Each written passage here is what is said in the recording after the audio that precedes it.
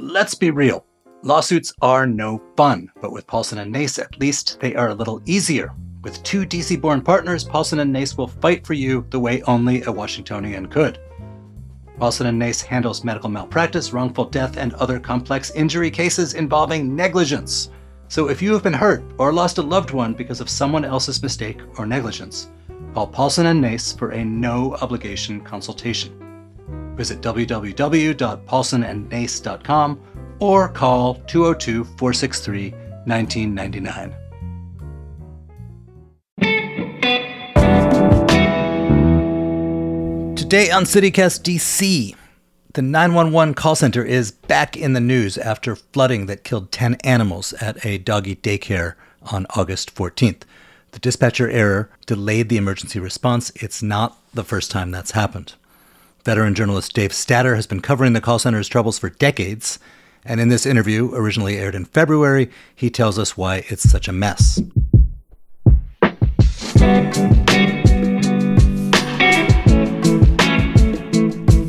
It's Tuesday, August 29th. I'm Michael Schaefer, and here's what DC is talking about.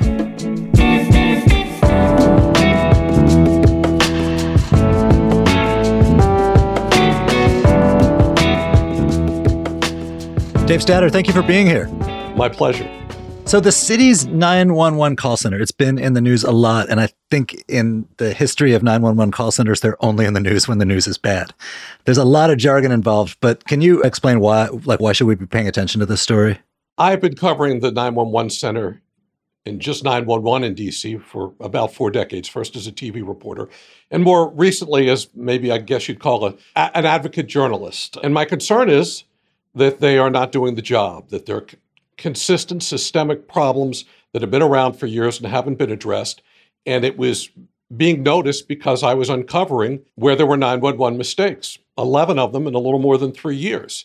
And that's pretty significant. 6 of them under the current acting director who previously run DC 911 or the Office of Unified Communications for 5 years and was now trying to get the job back, serving as an acting director for a year. But most recently, her job did not pass council muster. The council said they didn't have the votes to confirm her, and the mayor eventually withdrew her nomination. Her name is Karima Holmes. Wait, mistakes? What kind of mistakes? How did people wind up dead? Every 911 center makes mistakes. The problem we see in D.C. is they make mistakes and don't seem to learn from them. The same ones seem to be happening over and over again. Things like delaying calls for various reasons, bad address, not noticing that a call needs to be dispatched, not paying attention to what the caller is saying, not reading the updated notes that are in the call. They even do things like not answer the emergency radio channels when DC Fire and EMS is calling and asking for help. I've documented that happening, probably getting close to 24 times. All right, this is amazing stuff. Let me back you up and be wonky for just a second. The agency overall, it's called the Office of Unified Communications, which at first blush seems like a propaganda agency or something, but it's but it oversees these things. Can you explain what this agency is supposed to do? What are its actual responsibilities? How do these calls work? In the early days of 911 and through a couple decades, most police and fire departments ran their own separate 911 systems. In this case, and throughout the country mainly, they have Unified Communication Center, where they put all the police, fire, EMS, and here in DC, the 311 call center into one agency, which is the Office of Unified Communications. It was created about 17 years ago. Created, unfortunately, because of some stories I did, and Pat Collins at Channel 4 here in Washington, and the Washington Post did back in the late 80s and early 90s, showing problems with the old 911 system. What has disappointed me is that the system that they created did not make things better. It's been a problem since its inception, and it's just been getting gradually worse. And I would say that it's in crisis mode right now. So if I'm calling about my car registration or something, it goes to the same agency as if I called about a heart attack. Yeah, it's the same agency, a separate part of that agency. They don't mix the emergency and non-emergency calls, but it has the same director who runs both. So you were part of the reports that blew up the old 911 system for being inadequate. They roll out a shiny new system. How did we get to this point? Neglect. I don't think people understand what 911 is. I don't even think they understand what a unified communication center is. And this includes the council people. I think the biggest problem, the overall problem, is the successive councils and mayors through the years thought the answer to everything was technology. And they got them the latest technology and spent a lot of money on it. But they didn't focus on the people. They didn't focus on the training, good middle management, good upper management, and making sure you hire good people and pay them well. They don't pay them much. They need to pay them more. When we talk about first responders, these are the first responders. They're the ones that are going to answer your call first. I make the case that DC's Office of Unified Communication, or DC 911, is the public safety agency in the region that has more impact than any other on the health and well-being of the public in the Washington area. So these conclusions you reached about the people, is that more or less where I know the DC auditor had a report that was pretty scathing. Is that more or less where that report wound up? Pretty much, yeah. What the audit found is that the 911 call takers and dispatchers aren't using the technology that they should be using to help them do their job. For example, there was a call the other night for a crash on 14th Street Northwest. Unfortunately, it was sent to 14th Street Northeast. But if the call taker had bothered to look at their screen, they would have seen that Rapid SOS showed them that it was coming from Northeast, and they should have said, even if the person said to them it was Northwest, say, are you sure you're not in Northeast? Do they actually give them any training about like the map of DC so that there's some things that any of us Washingtonians would know? Like if someone said, I'm on 99th Street Northeast, we'd know there isn't one. Do they give them the training like that? They give them geography training, but it's been a sore point for years. I've been on this for a long time. And this issue of them not knowing the city, years ago, a half century ago, I took 911 calls in Prince George's County when I worked for the fire department in my youth. It seems like another lifetime ago. We didn't have computers then. It's a whole new ballgame. But the most important thing is we knew the area where we worked. We knew the roads. We learned them. It was part of the job. You needed to know the landmarks. You needed to know the exits on the interstate highways.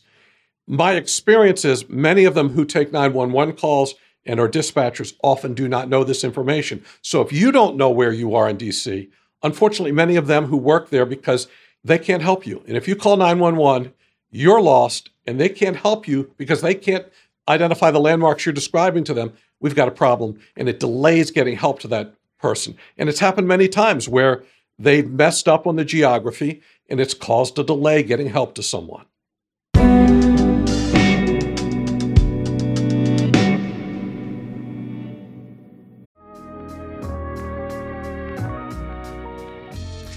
It's time to get dressed up, DC. So Others Might Eat is having its Young Professionals Network Spring Soiree. That's to help raise funds for homelessness in DC. The gala is on the evening of May 17th at the National Museum of Women in the Arts. There will be live music from DJ Heat from the Washington Wizards, photo booths, food, and even a special appearance by a former actor from Pretty Little Liars. Wow! There will also be a canned food drive, so be sure to bring a few cans to support SUM's Food Pantry.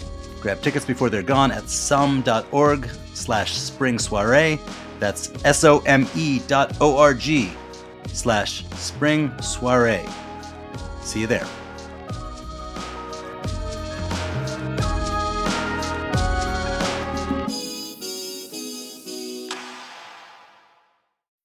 Sign up to The Economist for in-depth curated expert analysis of world events and topics ranging from business and culture to science and technology. You'll get the weekly digital edition, online-only articles, curated newsletters on politics, the markets, science, culture, and China, and full access to The Economist Podcast Plus. The Economist is independent journalism for independent thinking. Go to economist.com and get your first month free. Let's talk about one case. There was a particularly horrible case this past summer where 2 children died, apparently because of 911 issues. Can you walk us through what happened there? Let me just correct you if you don't mind. I will never say that they died because of 911 issues, and that's a common mistake. You'll never be able to prove that somebody died because 911 was neglectful. We can say clearly there were mistakes surrounding both of these cases. One involved a newborn, just probably 2 days old, in Southeast Washington. The child was 7, Schatzman Chase, was in cardiac arrest early in the morning. Mother called 911, said, I live on Savannah Terrace Southeast. Instead, they sent DC Fire and EMS to Savannah Street around the corner. Luckily, and this happens many times, an ambulance crew, paramedics riding down the street from a further distance, saw the other address in the notes and went right toward that address, which lessened the delay a little bit. But they should have been there within a couple minutes. That didn't happen. They lost at least 2.5, 3, if not 4 minutes because of this mistake. And this child was in cardiac arrest. So these are not the first mistakes you've reported on. Are there others that you know about that stand out to you? Yeah, every one of them stands out because they seem to be mistakes that could have been prevented. The one, though, to me that is the most horrible involves a woman named Sheila Shepard. This was on June 5th of 2020. Her 13-year-old daughter called 911 to say her mom had collapsed. The call taker, to her credit, instructed this 13-year-old girl, Maria, to do CPR on her mom. And they told her help was on the way. They lived then at 414 Oglethorpe Street in Northeast. And that's the address the young girl gave them. Unfortunately, the dispatcher made a mistake and sent help to 414 Oglethorpe Street, Northwest. DC Fire and EMS get to the address in Northwest. The people there say they didn't call 911. DC 911 quickly realizes their mistakes, sends other units to Northeast, but a smart fire officer said, I'm already on the road. This was during COVID. My guys are already suited up. I'm really just 8 blocks away, even though the other unit technically is closer. And he went anyway and made sure his crew got there to try to make up for this delay. But it was too late. Sheila Shepard died. That's part one of the problem there. You know, they made a mistake. It does happen. People are fallible. But it's how DC handled that mistake. I learned of it within a couple days of this happening, within 2. And I reported that this and another case had occurred where DC 911 sent DC Fire and EMS to the wrong address. We didn't know why in my stories. I didn't have enough information at that point. And neither did the family. Later that year, a national publication called Communications Daily followed up on some of my reports and sent in FOIA requests, Freedom of Information Act requests. And somehow they got the 911 call through that, because normally they don't hand those things out, even with a FOIA request. But they got it. And when it was published, suddenly we got an answer. And we finally learned after 5 months, and the family finally learned, that that little girl didn't make the mistake, but 911 did. And I have to wonder, if you're the director of DC 911, how could you leave the family of this 13-year-old girl hanging for 5 months, not knowing for sure that she did right? Oh, my God. Unfortunately, after that 911 director, Karima Holmes, within 3 weeks announced she was leaving 911, left the city for a year while that audit was being done about her time there. The audit came back, a rather scathing audit, and the mayor decides to reappoint Karima Holmes. And to me, the most disqualifying thing of a list of things that I could give you about the 5 years she was in charge previously is the Shepard case. To me, it's as cruel as you can imagine to leave that family hanging. And Karima Holmes issued a public apology, but she never reached out to that family. What steps has the city government, the DC government, taken to try to fix stuff? Well, for a year, they had an interim director there when Karima Holmes left, and a woman named Cleo Sabito. And she had been working there and had worked in Washington State. And from what we could see, things started to improve. Radio channels were starting to be answered. There were a lot less mistakes or fewer mistakes on addresses, a lot fewer duplicate calls where they send multiple units to the same address. It's a common problem with cell phones, that there's so many calls come in for one incident. So things started to improve. I thought they were on the right road, and there was a long way to go. The audit even said that they got great cooperation from Sabito, but that wasn't good enough for the mayor, and she didn't like what was going on for some reason and brought back Holmes. Now, on Holmes's return, there was a follow-up to the audit by the Office of the DC Auditor, and they said that all the recommendations that they had listed, there was very few, if any, that were being followed by Karima Holmes and her staff. And a lot of what Sabito had put in, Holmes changed and brought back her people and started changing things back. So it has been a real struggle since her renomination was withdrawn to get a head for this department. Well, they haven't had enough time yet, first, to do that. But the truth is, more than 2 years, they've been out without a permanent director, just an acting or interim director, first Sabito, and now we're going to be looking for another interim director and then try to do a national search for a permanent director. And it's going to be hard to get one. Hey, so if you were in charge of the search, what qualities would you look for? a 911 director who's run a big city agency. But I think there's more that's needed than just a director. There needs to be a look at 911 and understand why a series of directors who've come in since its inception have been unable to straighten that place out. And it has serious systemic problems that need to be addressed, and they're not being addressed. And I'm not sure that even bringing in a good, solid director with a good background who's done this for a long time in a big city environment, I'm not sure that they can fix it if the underlying problems aren't addressed. And I'm not sure what all of those are because I'm not on the inside. Let me ask you a question. Say you are the one making the 911 call. Is there anything you can do to make sure things go more smoothly to avoid mistakes? Absolutely. Know where you are is number one. You need to realize when you're driving down the street, drill yourself occasionally. What is this road I'm on in my commute every day? Do I really know it? Do I know a landmark along the Southwest-Southeast Freeway or I-695, I-395 in D.C., which is very confusing, even to fire EMS and police and 911? Do I know exactly where I am? Can I describe it to someone? That would be helpful. If you're walking on a trail in D.C. or biking down a trail in a park, notice the landmarks. If there are mile markers down, notice what they are. Anything that can help identify them and state clearly where you are. There have been people from bicycle groups and outdoor groups who have worked with 911 through the years to try to improve their areas being covered by 911. They've worked with OUC. Maybe it's helped a little bit, but still see those problems occurring. So I'm curious, how did you wind up becoming the go-to reporter on this issue? What about it captured your interest? Yeah, become the reporter of record, it seems. I was frustrated. Starting about 5 or 6 years ago, when Holmes took over, it happened, and I thought it was a good thing. They fired the previous 911 director who wasn't doing the job. This is in 2015. They brought in Holmes January of the year later, and I started watching very closely, and I would see problems occurring, and I would tell my reporter friends. They liked the stories, but nobody really understands 911, even in newsrooms. And we couldn't get it past the Washington Post, many of the TV stations and radio stations in those early years of me doing it. I finally said in October 2019, I got to step out of my role as just being a watcher, and I've got to start reporting on this because nobody else will. And the thing that probably really set me over the top was the August 2019 deaths of 2 people in a fire in Northwest Washington. It took 4 minutes and 1 second for DC 911 to dispatch the fire department to this call on a Sunday morning when nothing else was going on. And Karima Holmes told reporters and the council there's nothing wrong with 4-minute turnaround time on a call for the fire department or for a building fire with people trapped. She defended it, and I said, this is ridiculous. And I looked into it and found mistakes that were made and even found information that was withheld from the DC Council. So I started to write about it, and it kind of snowballed from there. Hey, Dave, let me ask you, have you ever had to call 911 for yourself? Many times. Not just for myself, but also seeing things in the district and elsewhere.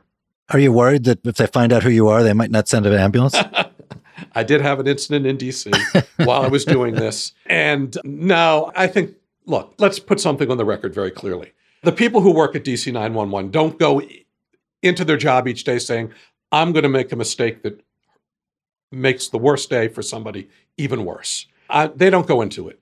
The problem they have, again, is not good training, not good management. They're not paid well, not good upper management, middle management, good standard operating procedures. All of those things are lacking. I don't blame the individual people that work there. And I think there are enough still good people, professionals, who do their job there and try to do the best they can. They may not be equipped to do it, both from having the right policies and procedures or having the right bosses above them. Dave Statter is a journalist and public safety advocate. Dave, thank you for joining us. My pleasure. Really enjoyed it.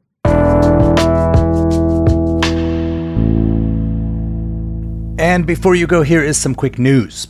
Only 2% of unhoused young adults who receive city services, that's 18 people total, were actually housed in the 2022 fiscal year. This is despite an infusion of vouchers meant to help people find places to live. DC has been more successful at housing families. Also, Chipotle Mexican Grill must pay DC over $320,000 for violating local child labor laws. The district found over 800 potential violations of child labor laws at Chipotle over the past 3 years, including having minors work after 10 p.m., more than 6 consecutive days a week, and more than 8 hours per day. Chipotle says the settlement is not an admission of guilt. It continues to deny the allegations. A 17-year-old girl was killed in a stabbing at the 14th Street McDonald's this weekend. A 16-year-old female suspect has been arrested in the killing. Additionally, on Friday and Saturday, 2 18-year-olds were shot in unrelated instances. These murders bring the number of homicides in D.C. to 175 this year.